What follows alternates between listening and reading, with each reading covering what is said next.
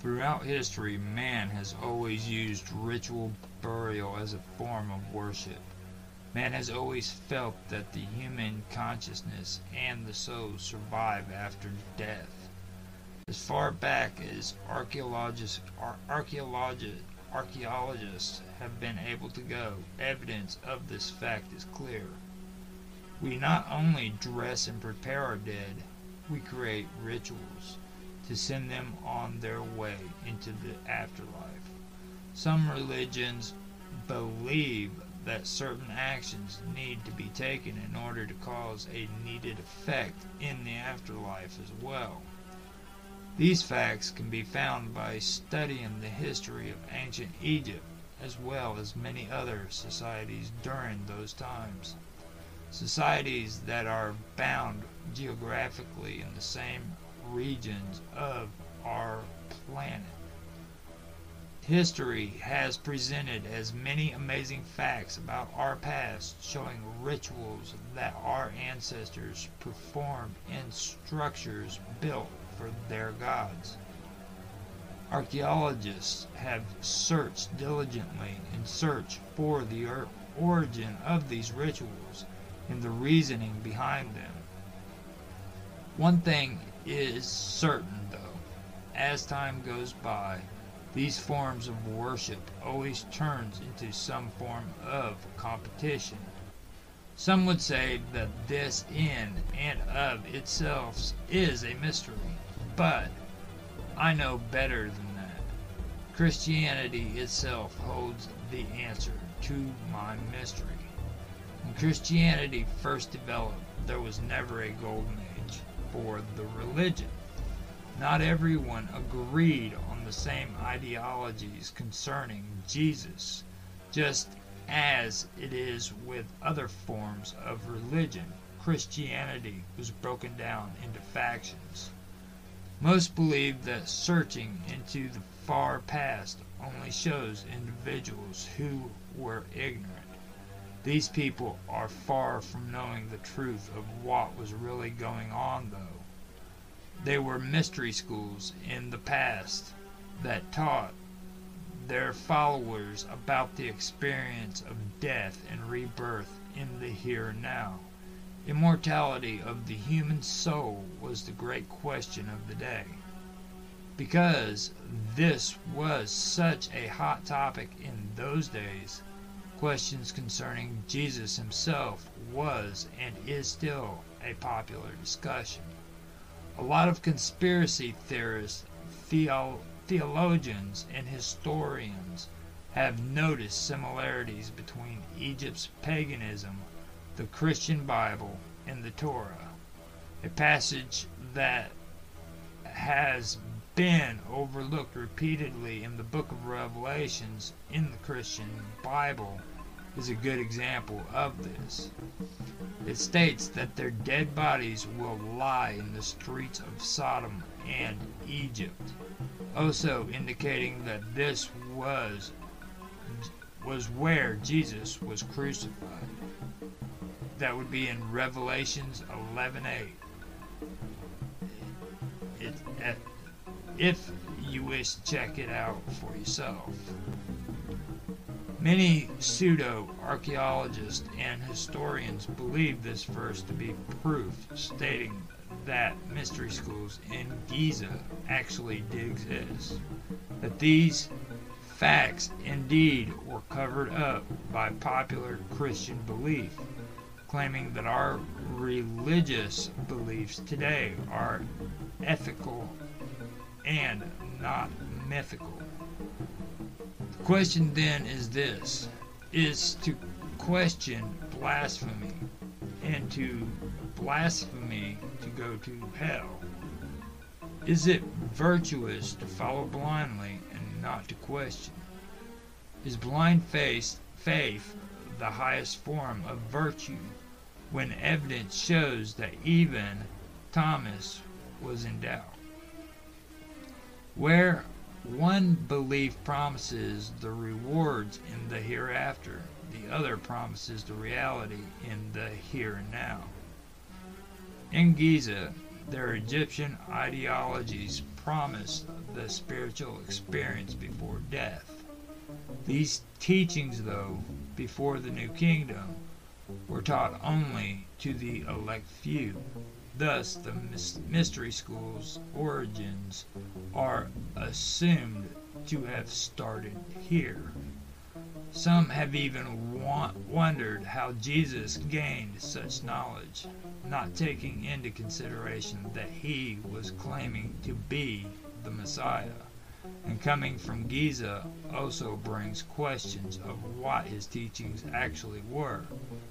Not only did Jesus have such mystery with words and came out from Giza, but so did Moses, Pythagoras, Plato, Solon, Herodotus, and Pliny.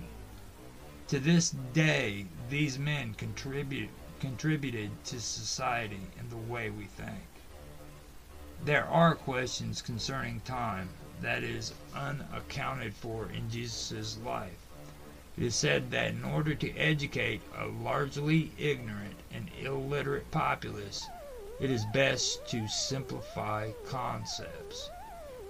To the degree where these people can grasp those concepts, of course, by doing that, some believe that the Bible only teaches the outer teachings of Jesus. These actions in turn resulted in decimation, degradation, despotism, and superstition. The teachings, to some, are aimed at people who hear and hears not, sees but sees not. The inner teachings, though, are thought to be in greater amount. So much that every book written could not contain the amount that Jesus taught. It consisted of a working system of knowledge with experiences that could not even be achieved. Researching this subject to the best of my ability, though, this is what I learned. The teachings of Jesus were never written down by Jesus himself. Not one piece of literature was written in Hebrew, his native tongue. The first Christian Bible was written in Greek and was horribly written as well. When it was translated into Latin, the writings were even worse. Not one stitch of evidence proves that Jesus ever wrote anything. The case is the same with Socrates, Pythagoras, and even Plato, for that matter.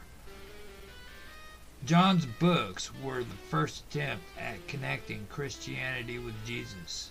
Years later, it was determined that John, who wrote the passages in the Bible, was not the disciple. Earlier I mentioned that Christianity was broken up into factions.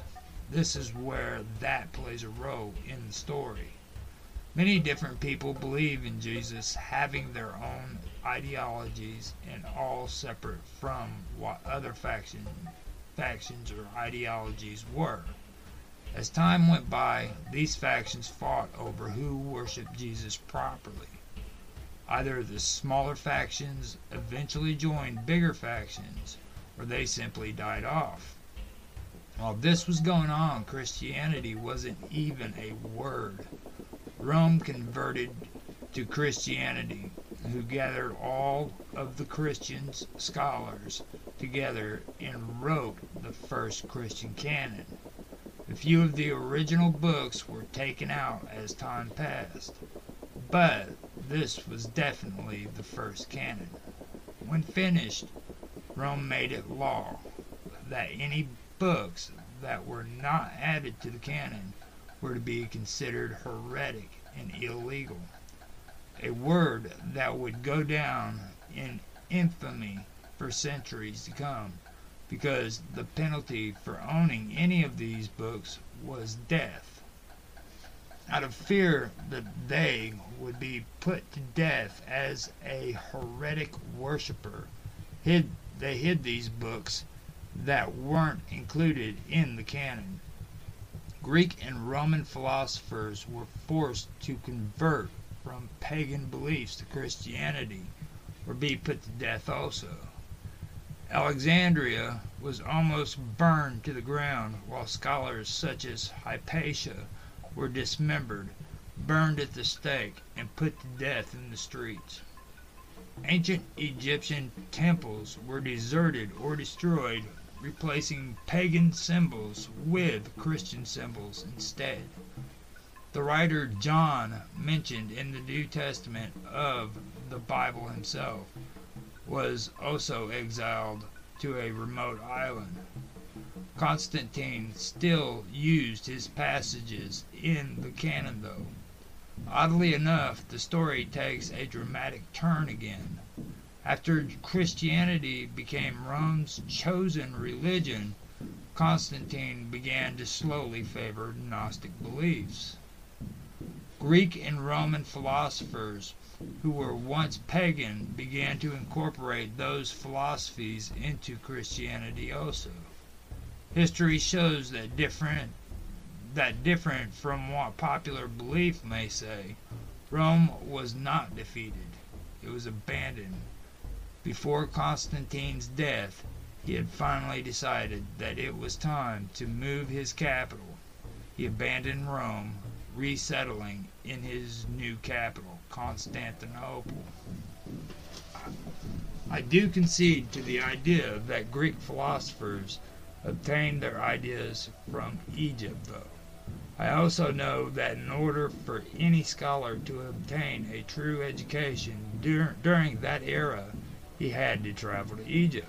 Greek and Roman philosophy became the standard, and Egypt was forgotten, though it seemed.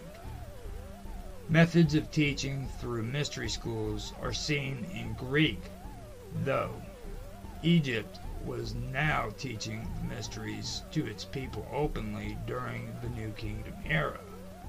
Mystery schools could have survived in Egypt, or the history of them could have been taught still. That we will never truly know. I can see why most of these pseudo-archaeologists believe this too.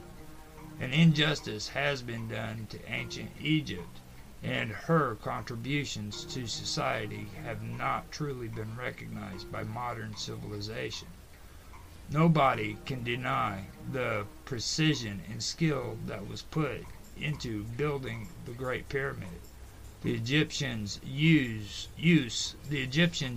of methodology in these matters also. The fact that today our architects are still unable to do what this society did with the same tools that were available to them, these traits occurred not only in Egypt though, but in other societies throughout the world also, and in different regions. Egyptian belief passed down to the Greek philosophers the idea that the visible and the invisible were all a part of nature. They understood the concept of microcosm and microcosm